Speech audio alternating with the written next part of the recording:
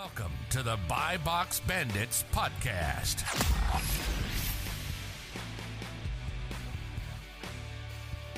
What's up, everyone? Welcome back to the Buy Box Bandits podcast. Thank you guys again for joining us. Today we have Jeff from Amazon Authority, who did just over 10 million in sales last year with wholesale and I think with some online arbitrage as well, right?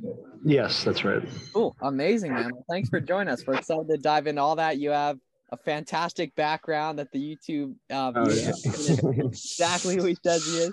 On that, love to see the workflow going on in the background. But Yes, yeah, sir. you want to take us back to the beginning and how you got into Amazon and everything like that? Yeah, absolutely. So let's see. I started in early 2019. Actually, you guys know Dan, 1000 Asins. Oh, yeah. He's a good friend of mine since we've been young. He actually started probably about a year before me, and he's the one who got me into it. And I started from my house. It was almost something I did like at night. On the weekends, I had another job. I had my family helping me. My grandmother, who's 95, I had her like labeling products. And basically, we just that first year grew to, I mean, pretty much destroying the whole house, basically. I mean, I was doing like UPS pickups every day, like 100 packages going to Amazon, pretty much all FBA. And actually the first 4 months, I think I started in like July or August. So like through that Q4, I think I made like over 40,000. And that's when I was like, wow, this is pretty good. Oh, yeah. So I basically quit my job and went full time after that. And that's when it got a little more serious. For me, I started like getting more into wholesale, which I'll get into, but just to give you the trajectory of our situation, I worked from home for like the next, I would say 2 years, and then started looking into a warehouse, which is this place here, and hiring staff, which I think was important. So I hired a warehouse manager, a buyer. I have like 3 or 4 warehouse preppers. And so it's kind of like a real business. So that transition, I think is important to talk about, from, going from like your house doing it to having it as be a real business. And that was a big step for me because I was a little scared to do that because you have a lot of fixed costs associated with that. Payroll. I think we pay over almost $7,000 a month in rent here for this space. And we had to sign a 5-year lease. So I was a little hesitant initially to make the switch, but I'm really glad that I did. And we've been going up ever since. But yeah, I started with arbitrage, just learning the business. And I think that's a good way to do it. I was buying from, Walgreens, Nordstrom Rack, stuff like that. I got on a few lead lists, which I'm sure everyone's familiar with. I didn't really know what I was doing in the very beginning. But me and Dan shared information, and it really helped to have someone to do it with. So people ask, are you guys competitors? And I guess technically we are, for like the buy box, but we don't deal with. You pretty much share. Like if I get a good account the second we do our first order, I'll usually do like a dealer introduction. And so we've grown twice as fast. Like my buyer's working for him essentially, and his staff for me. So that's been a crucial part of our growth. Let's see. So a little bit about wholesale. A lot of people have asked me, how'd you do this?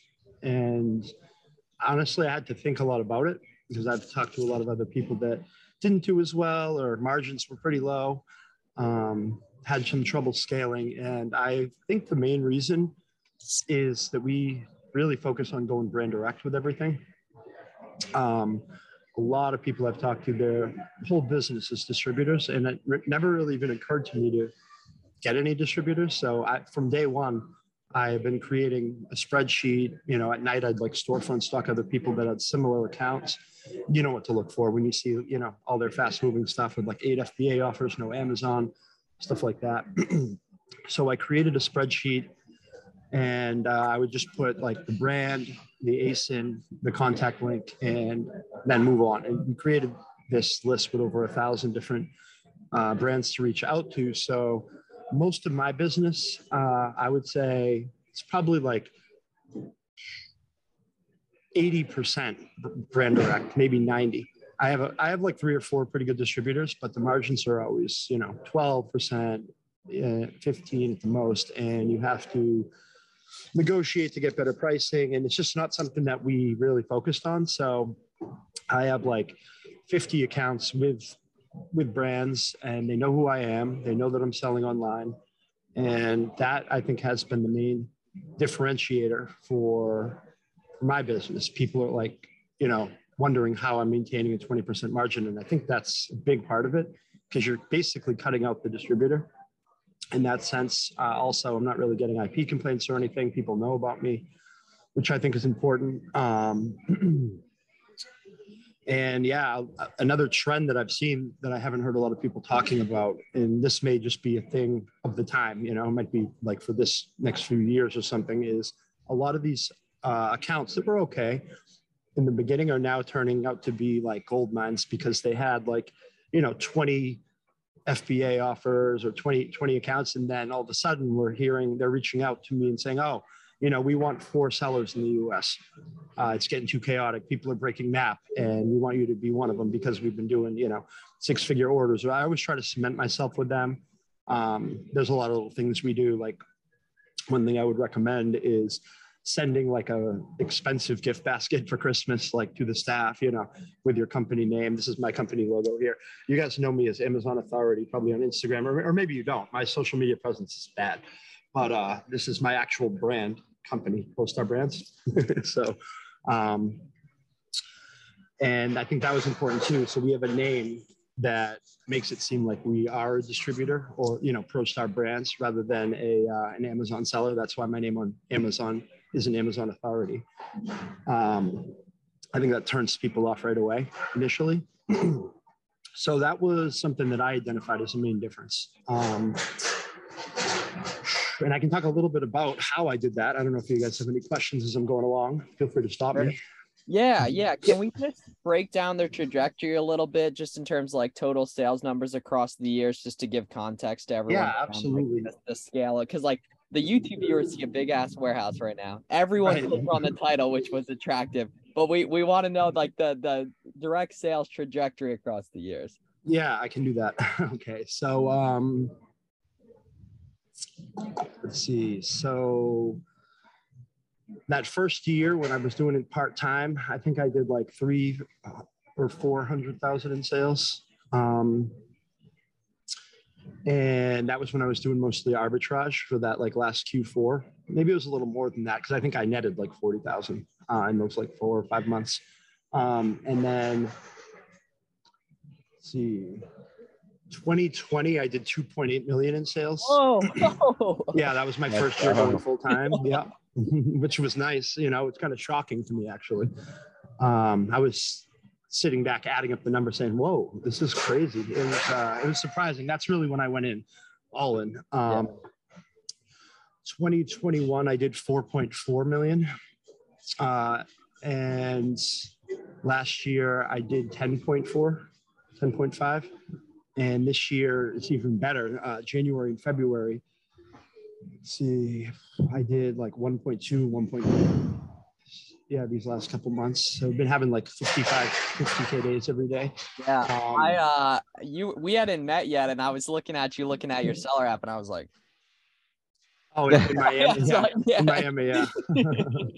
I know, right? That's what you see. A lot of seller apps out. My Uber driver had a seller app up. He had like $80 in sales. Oh, I was talking to him on the way to the airport. Yeah, he gave me his card. He wants to sign up for my program that doesn't exist yet. Up. Dude, hell yeah. I know Dan was geeked. Dan was geeked when the dude brought out his seller app. Yeah, right.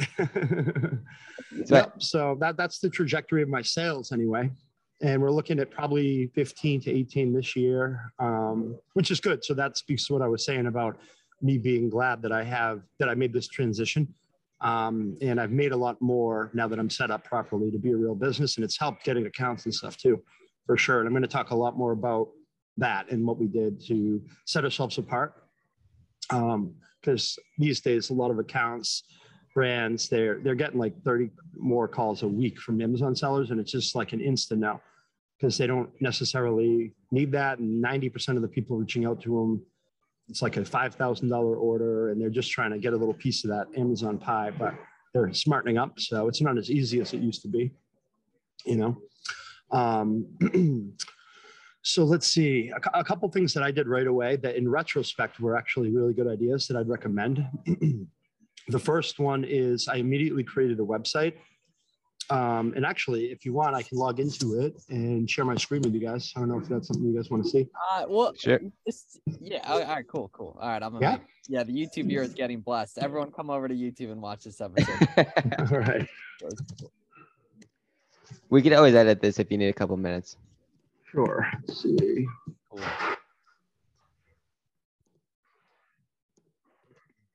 Okay. All right, here we go. Okay, so yeah, I threw this thing up in a couple days. So this isn't like the best website ever, but it's a good landing page for brands. So the first thing I did was I made this logo. Yeah. And then I created an email signature that says, my name, founder, ProStar Brands, and our website, and a link to it. People are clicking on that. So this is a landing page for brands. This isn't like a Shopify or anything. We're not selling products off this.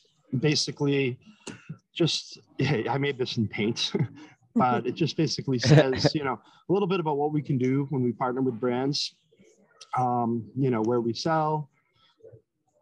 And just click through it here, just to give you guys a general idea that this needs some updating, I think. I liked this at the time. Yeah, I mean, it's clearly worked thus far. Yeah, exactly. Yeah. Yeah, it's a little professionalism. It just basically explains what we do. This is just about, the purchasing. And then here is a picture of a warehouse that isn't mine, that actually, maybe now I should change it. My warehouse is better than this now. This is when I work from home. And the last two are kind of more important. So brand management, right? Things that we are offering and expressing in our first emails. So launching new products, maybe products that they have that aren't yet online, improving existing listings. We have a professional photographer, stuff like that. These are things they like to hear. And lastly, most importantly, probably brand protection. We mentioned that we're aware of MAP agreements, that we can report MAP violators, other Amazon sellers who the brand hasn't let us know is supposed to be on there. And then just a little contact us and MAP. It's very basic, but this has been something that I think really helps. So I made a website and I had an email signature and we have a company logo. Yeah, and people could really easily set something up like that. They just want to overthink it and everything, with 10 hours of YouTube videos, you get that set up in one day. That's exactly right. Yeah, I did this with Squarespace. So yeah, and for anyone listening who wants a really, really stupid, simple way to do it, it's called Carrd. It's CARRD. It'll be like a 1 or 2 page site, and it's $8 a year to have it. And then the domain's like $12. That's a great solution as well. And what you could do is you could go and storefront stock off listings you're looking at and see what other people's websites look like too, by finding their name and then typing in the domain or Googling it to try and find their site specifically as well. Awesome. Yeah, so that's basically it. Nothing too crazy, but I think that has really set us apart. And another thing. Yeah. So what would you have done differently during the wholesale scaling process if, or a couple main things you would have done differently that you think either would have made things easier, would have made growth quicker, more profitable for the people looking to, that are in that or looking to get into that? Well, for me, I think we pretty much hit everything right with the timing, actually, looking back on it. I actually kind of value that progression, getting to learn the business. And I pretty much did everything myself the first year. And then I had my family and stepdad helping me the second year, and then started hiring staff. But the one thing I can say is that the hiring of a buyer was huge for me. So I moved actually one of my warehouse guys into the buyer position because he was really good at the software and just showed a lot of promise for that. And basically just showed him what I'm doing and taught him everything I know. And now I have someone, constantly reaching out to new accounts, restocking all of our stuff. And, we work together, but it's just, that has really been the number one thing I could probably say has helped us grow the last, year and a half. For sure. I think a lot of our viewers are just naturally going to be OA sellers. And I think Miles and I hear a lot about some of the limiting beliefs in terms of calling that first brand, reaching that first brand, and just saying, oh, I mean, who am I to? These brands are never going to want to work with me. I'm just a small seller, like using a prep center or whatever the case may be. What are some ways that you potentially overcame those limiting beliefs when you were getting going, or what would you say to that? Yeah, I mean, I kind of had those too initially, and I think that the main thing was working with a partner on it. You know, just talking through stuff, and we would actually do we would call each other and like pretend that one person was a brand and that the other person was reaching out, and just like kind of hear how we sounded and You and Dan. Yeah. That's So we would loud. kind of like do like fake calls and stuff like that, and just basically give each other tips to improve. At some points, we even set, you know, goals to kind of hold each other accountable. Like, okay, we got to reach out to, you know, 10 brands by the end of the week, or, you know, add more to the sheet, stuff like that. And basically, we just did it, you know, kind of like overcame our fears. I definitely wasn't great on the phone. That's for sure. Initially, You did it, you know, and then yeah. you did good, you know? Right Yeah, there. yeah. So yeah, once you get a little bit of success, you know, that builds confidence, and then eventually you have more money, and then all of a sudden you kind of it just changes things. That's the one thing I haven't mentioned. The main thing is obviously like how much you can spend, because we get a lot of no's that we've turned into yeses, and I've gotten a couple no's that we've turned into yeses that we've turned into exclusives, you know. Hey. And that's another whole thing to talk about. I know some of that was luck, I think, right place, right time. But we have a couple, I have a couple accounts where we're doing like 500K orders. And that was enough for them to be like, okay, you're going to be like one of 4 sellers now in the US. And the margins are pretty good on that. It's like 35% on stuff that's fast moving. Some of it's electronic, so they make a lot. There's like 30 ASINs. And then you get 1 or 2 accounts like that. It totally changes your whole business. Sure. And then it allows you to get more like accounts. So now I'm like referencing those brands when I'm reaching out to their competitors and stuff. It all compounds. Do you guys manage all the PPC in-house? So we've gone through a few companies. Some were good. It's pretty simple stuff that we need. For PPC, I don't have a lot of private label products. I have a few. So a lot of the PPC we're doing, it's like to appease the brand. You know, they wanted us to run PPC. They had a company they wanted us to reach out to and just, you know, share like the ad spend with them. And so we've done that. And then, I mean, that's something I didn't even really know too much about. So I've actually learned a little bit from them about, you know, looking at the campaigns they set up. We're doing like automatic campaigns. And I think my top one, I'm spending like 300 a day on for like some really competitive stuff. And that immediately I went from like getting 1 sale a month to like 50 or 60 sales a day when I did that.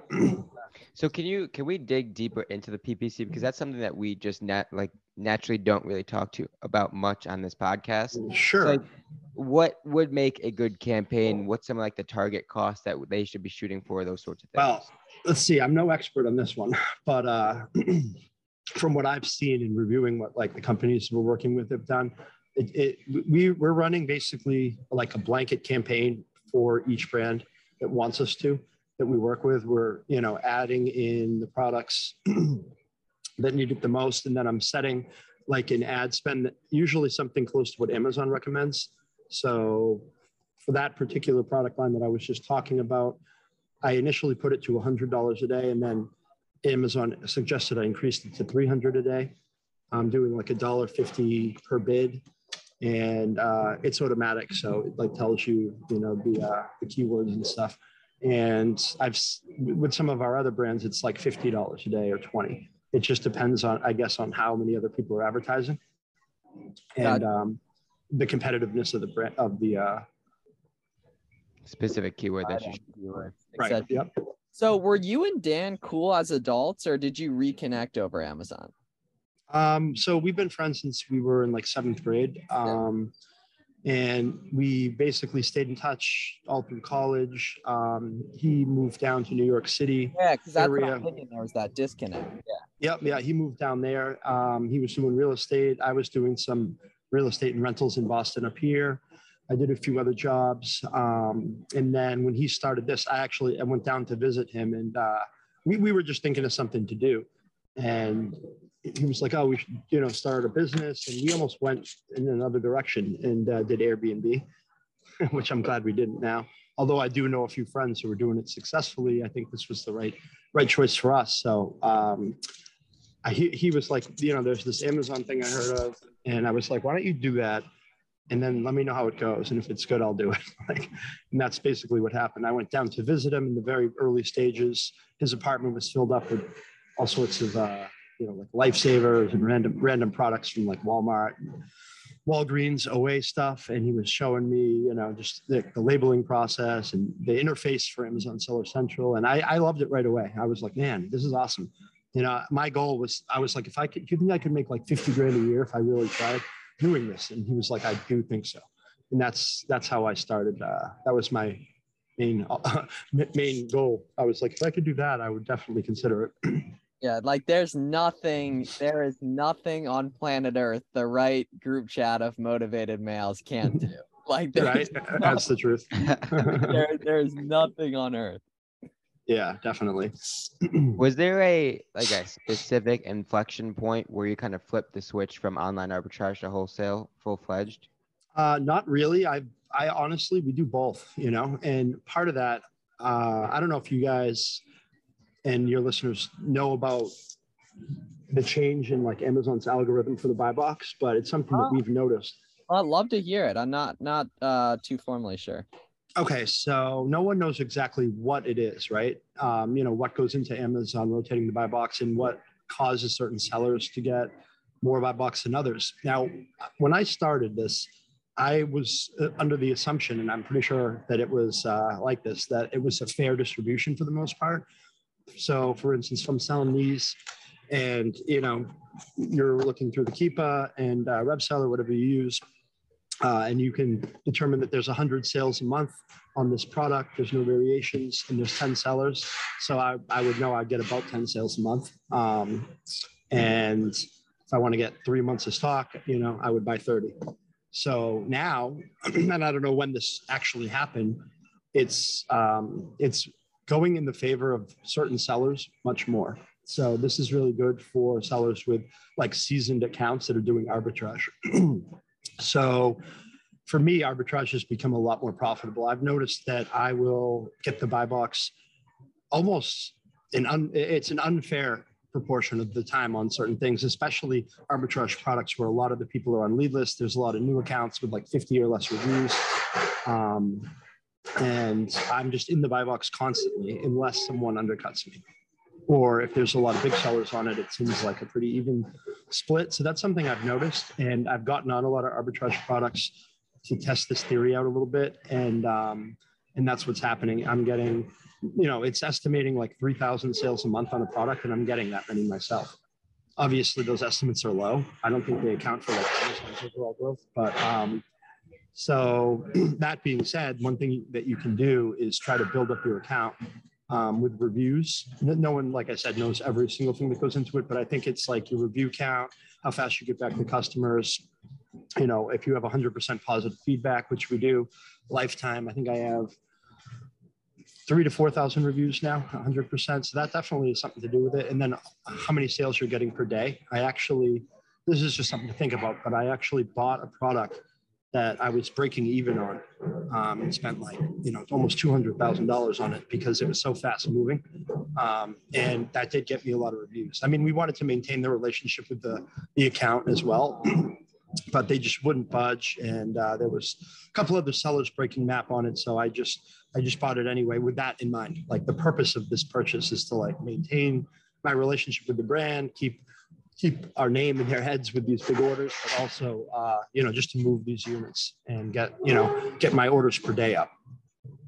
And I think that's one of the biggest pieces that really separates online arbitrage from wholesale sellers. It's right, that like sort of macro mindset. It's approaching a brand and asking them if they have any SKUs that you could potentially get off their hands and help them out and liquidate, right? It's doing those sorts of things that the entry-level OA seller would be like, dude, like I would never want to, why would I ever want to do that, right? Every product has to make as much money as possible. And it's just simply not the case.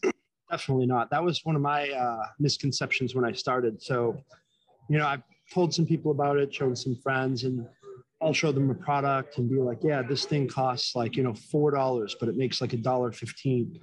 And they're like, what? That doesn't sound great at all. But it's about volume, especially on Amazon. So, a product like that sells 100 a month is not something to be overlooked. Like initially, the way I thought about it, like my first year, I remember thinking, okay, if Dan's the one who came up with this, and it has to do with his name, 1,000 Aces. So he was saying that, $100 a month product is something that we're going to shoot for. And if you have 100 of those, then you're making $10,000 a month or 120 grand a year. So 100 dollar a month profit products. And that's easy to do on arbitrage, wholesale, whatever. Everyone wants these home run accounts or these, these really good products that make like 20 bucks a piece, 30 bucks a piece. But those ones are a little more competitive, and oftentimes they don't last as long, because when things are that profitable, the brand becomes aware of it. They can sell themselves. Or if it's an arbitrage product, the brand starts becoming aware of these sellers who are maybe buying it in like a retail store on a sale or something. So I've always tried to build my business with a lot of not low profit, but fast moving products, as well as the expensive stuff too. So now we have a good mix of that. Do you ever see like the bolos that are going around the OA space and be like, dang, I just kind of want to just send yes. them? Oh, I do that sometimes. What's the last bolo that you've gotten? I don't know. I don't know. Not sure. Yeah. Well, that shows that's like decently removed from some of the operations. Are you using virtual assistants as well? No, I'm not. No, everything's in-house here. Yep. I've never really wanted to go in that direction. Interesting. Okay. Yeah, I know Dan uses them and loves them. A lot of other people do. Yeah, I don't have one yet. I've been thinking about it, but we're kind of like, everything's in-house here, and I'm putting like different responsibilities on different employees and seeing how they do. And they're all doing great, because when I was doing it all, it was good for me to learn, and there's only so much one person can do. And I was a little like nervous to put that on employees, because you are so scared of making any mistakes with your Amazon account. But now that I've done that and kind of like relinquished that power, I'm seeing people are doing better than I was. So yeah, and it could be, like so I have 3 for like the whole personal brand in Amazon, and like none of them have access to my Amazon account, right? Like it could be just like identifying brands or something. Like for $3 an hour, like you can get someone like 8 hours a day in there just cranking out brands to hit up country. It was really a game changer for me. I think it's a really, really beneficial thing. How do you see this growing? Definitely. How do you see this growing over the next couple of years, whether it be wholesale, private label, just the overall space? So we're continuing to grow with wholesale. We actually just got an account this week that's one of the best ones we've ever gotten. So as we grow with these accounts, I'm realizing the main problem is that we just don't have enough capital to keep everything in stock. So we're working on that, putting some systems in place to keep everything in stock, which is something I'm not good at. There's a lot of variables out of your control, obviously, lead times, how fast things are selling. So that's the number one thing on my list for growth, just to keep as much as we can in stock at all times. Another thing is, so I'm kind of getting into private label a bit, but not in the traditional sense. A lot of the private label products we have are actually owned by a brand, and they're giving us like our own version of the product. And that's happened because in a few cases, the brand has partnered with us, and there's like a few other sellers, and then we got on it, and they were like, no one's getting any buy box anymore, including us. So they were like, how about we make our own, a color for you, and that can be yours, then everyone else will be on the main listing. And I've heard that a lot. So that was kind of a little bit about what I was saying about how the buy box has changed. So that's happening. And then, we were definitely not overlooking arbitrage for sure, especially during Q4. There's just so many good buys out there. And we try to compile a list of, I don't know if Dan talked about this on his, but, seasonal items. So I already have a ton of stuff ready for, different holidays for Q4 that I'm aware of that we're going to get on like a month or two early, get it in there early to Amazon, and try to grow that way as well. We kind of make it up as we go, which just sounds crazy to say, but that's what we're doing. Yeah, we're just that's what all of us are ever doing. Right? Yeah, one foot on another. So with the aggressive growth over the years, what have you used in terms of getting capital, like loans, business credit, anything like that? Yeah, sure. So a few things that I can recommend that helped me. And one of them was a little lucky. So I got the SBA loan, the economic impact loan during COVID. And I think that's one of the things that really blew us up, because it was a great time to be selling during COVID online. And then I got a pretty big loan that I didn't, it's like 3% over 30 years. So that happened. Although, a regular SBA loan wouldn't be the worst thing for anyone doing this business either. I got a Spark 2% credit card, which is a business card you guys probably know about. I use that. We try to spend at least $100,000 a week on that. So think about this, right? That's $2,000 a week in cash back if you're just breaking even on all the products you buy. Right? It's pretty wild, yeah. Yeah, something that occurred to me. I was like, man, this is pretty good. And what else? When I first started, actually, I had about $10,000 in my own money, and my dad let me use his credit card to get the business started. And that was the main loan. That economic impact loan was the main one. And then Amazon, of course, has offered me a couple loans throughout, which I've taken. And you guys know about the Amazon lending loans you guys can get, and they just come into your account like a disbursement. They're easy. Yep. They're fast. You don't have to provide, all these business financials. It's just a click of a button in a few days. So I got a $2 million loan from them. He said that so casually. All the viewers at home. Right. 2 million, yeah. Yep. And it's a good loan to get initially, but you may want to replace that with an SBA loan or some other business loan, because they take it back in 12 months, every other disbursement, and the interest rate's pretty high. So I think I'm paying like $12,000 a month of interest on it, which is, much less than we're making on that money, but it was a good start. It's just easy money, fast money. Garrett held so steady. He was ready for that. I was not ready. Yeah. Well, they gave me one, I think 1.1, then 1.4, then 1.7, then 2. Refied it, or you didn't take? Because I actually had a great question from a student about that yesterday. Sure. Did you refied, or did they just raise the amount after like a month of it sitting? Actually, I took it, and then every time after the third payment, they've offered me another one. So I think that if they see your sales go up and they see that the disbursement is bigger than the payment that they're due, then a few of those, and then they'll offer it again. I never saw it sit and then it increase. I think it would probably go away and then come back maybe at a higher rate. I'm not sure. What are some of the aspects to kind of calculating and identifying if a loan is a good fit for your business at a specific time? Honestly, I'm not an expert in that area. I don't know. I'm not sure. I just took the Amazon loan and I was trying to look into it after the fact and be like, was this a good idea? How much is this really costing me? I'm honestly not, I don't have too much to say there, because I'm not 100% sure, what the factors are that would go into identifying it. One thing I know is the longest payback period is what you want for sure. And, a line of credit would be a really good thing for a business like ours, because then you can keep that money and just pay the interest. And then at the end, you pay it back with a balloon payment and then we do it. So you always would have that amount of money for your business. And just, if you're making more than the interest on the loan, which you will, if you're doing it right, then that's probably the best way to do it with a line of credit. Cool. And with all the delegation that you've kind of offset, what's the day-to-day look like for you specifically? Okay. So I run this place 9 to 5. I have my warehouse staff, which basically my manager's in charge of. He controls their hours. I give them pretty much unlimited overtime. So on busy times, they're coming in at 7 or 8. They'll come in on the weekends if they want. They don't even let me know. They just keep track of their own hours. And then we have what I call the front office here, which is my buyer and me in the front here. I don't know if wow, yes, sir. Yeah, there he is. And then we got a couple guys over here. That's Dan's side down there. And basically I come in, we review what we're going to do for the day, any accounts we're trying to get, any purchase orders I need to review that he's put together. We go over and talk to the warehouse, see what's going on for our next pickup. If we're going to do a hazmat shipment, a regular one, I want to see basically what products they're working on. And we use whiteboards, and we keep a list of, what I want them to do, what the progress is, and a list of stuff we purchased that is incoming.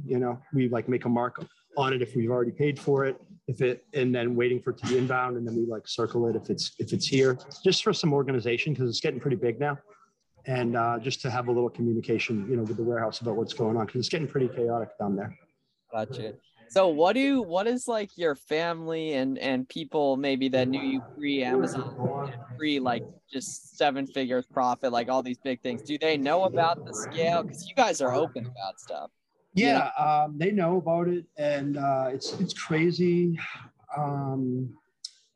It's kind of just something that happened quickly, so people are getting used to it. It hasn't really changed that much. I bought a few dumb things, a couple cars and stuff like that. But just to prove you didn't like it in the first place or didn't need it. Yeah, I mean, but other than that, we're just growing the business and working. I mean, I'm happy to, be generous with my money. Like my warehouse manager is my stepdad. And we do like company events and stuff like that. We try to pay the employees well. With the boys and such. Poker night, the bender last. Yeah, it was, So was that the Miami conference that we were at like 3 weeks ago? Was that the first time you had been around like a ton of Amazon sellers? No, we went to it last year as well. And I didn't know you went. I knew Dan went. I did, yeah. Oh, I actually missed most of the conference. I had a tough night the night before, and I ended up coming at the end for like the last couple hours. But yeah, I mean, I guess that was probably the first time where I was actually meeting with bigger sellers who I had seen online before, and just, like feeling the sense of community a little more. But yeah, I mean, we're going to go to that every year, I think. Oh yeah, that was a ton of fun. Right. I just love the way you and Dan are obviously incredibly good at this stuff, but like the way you guys talk about it's so simple. Like we just find good products and then we buy them, and someone which is true though. Right. It's true. When you think about that, it gets so much easier to break down those little intricacies that you build up over years, that you build up over talking to a lot of people that you just can't see when you're new. But when you dig into trenches like that, that's when you start to really learn that stuff. And especially when you get the multiple brains around, one task together. Right. Yeah, absolutely. Yep, that's the truth. I mean, looking back on it, after the fact, it's easy to say, oh yeah, just buy, profitable products. But there is a process to it that we refined a little bit over the course of time. I mean, I have a few email templates that my buyer uses when he's reaching out, and we obviously tailor it specifically and change it a little bit to the brand that we're using or reaching out to. But other than that, we're just kind of, throwing out a ton of emails and seeing what comes back. Yeah, because like you can negate the luck with the volume. You get very lucky with extraordinary volume, basically with anything. That's a tweet, Miles. Yeah, right. I mean, it's an Alex Hormozi quote, so it's completely. It would be a very plagiarized tweet, right? There's something like that. But yeah, right. Because you have to, like, when you're new, you don't know anything, so you don't have the chance to get lucky. And the way you start to give yourself a chance to get lucky is you got to cut down on the time of figuring stuff out and everything like that. So how does this look differently, whether it's your day-to-day, outside of numbers, process-wise, extra employees? How does it look differently a year from now in an ideal scenario? Well, the one thing I've tried to do is to set it up so I don't need to be here. And that's not so I can, just travel around and not work, but just so I don't have to worry about what's going on when I'm not here. Now that we're going to be going on some of these trips and other things, I want to really make sure that the business is stable and mistakes aren't being made when I'm not here. So that's basically been the focus. I'm not super into using all these intricate softwares or anything, but I want to know exactly, what people are doing and make sure that everyone knows, what their task is. So one thing that we've done is we just have, especially with the warehouse, people working together in teams of 2 to check other people's work.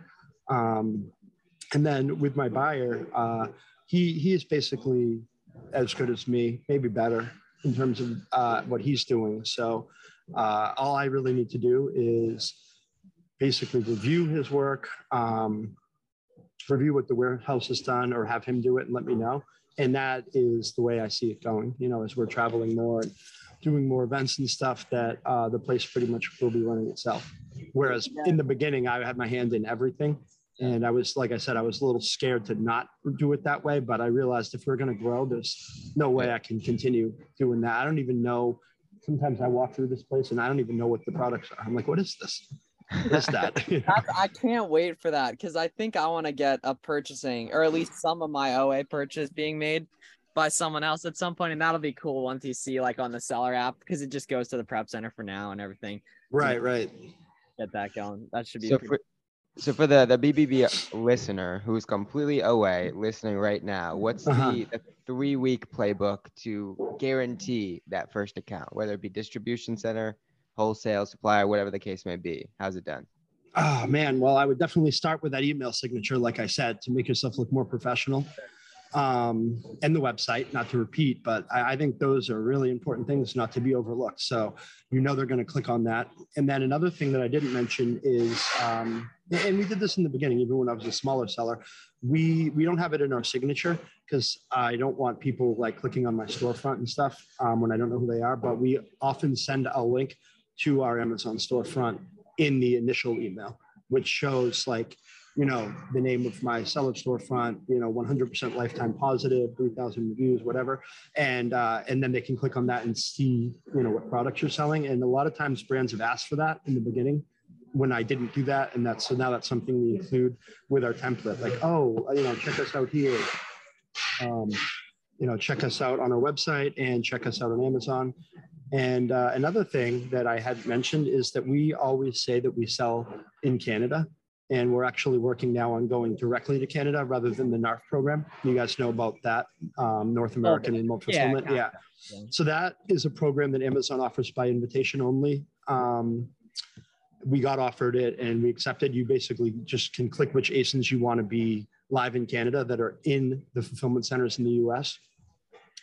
And it's good to get your stuff out there. I think it was like a maybe 5% or 3% boost right off the bat in terms of overall revenue. But if you want to ship directly to fulfillment centers in Canada, then you can get the Prime offer. It doesn't take them like 2 weeks to get it there. So we're working on that. But even in the NARF program, if any of your guys are offered that, then you can say you sell in Canada. And that's gotten us a lot of accounts, actually. Yeah.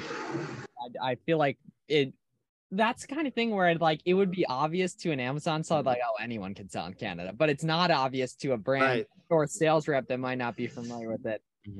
Especially US brands, you know, they're always like, oh yeah, no more sales. And we're like, oh, you know, we sell in Canada. We can help expand that market. I've gotten a lot of no's on some really fast moving stuff. And I mentioned that and they were like, oh, okay, yeah. Why don't you do your first purchase order with us and sell it in Canada, get back to us, let it know how it goes. Excuse me, let us know how it goes. And then they were like, okay, we've decided you can now sell in the US as well, which was, you know, a shock to me. And so that was just something to think about. You had already done the time to identify that account as a good one. So flipping it was probably a lot easier, or it was worth it because you already took the time. You already sunk that time into getting or identifying that was a good account. Exactly. It was hard to get. And then to hear we can only sell in Canada was kind of a blow, but it's about the relationship, right? So she sensed we had a good attitude about it. We wanted to see if we could increase their sales on another channel. And then once we placed the order that was too large, we still have some of that stock. I think this was a year ago, but and then they just recently have said we can sell in the US. So it's kind of, you just want to like prove yourself to brands, and that's something that we've always tried to do. And now a lot of these brands are kind of like closing up shop, like I said, and you want to have your name in their head when they're doing that. Sure. Cool. And then just last question here. In terms of, obviously you had Dan, which was a great resource, the same way like I had Garrett, Danny, Jake, some of those guys, right? How often were you guys collaborating with other Amazon sellers, if at all? Very little, actually, in the beginning.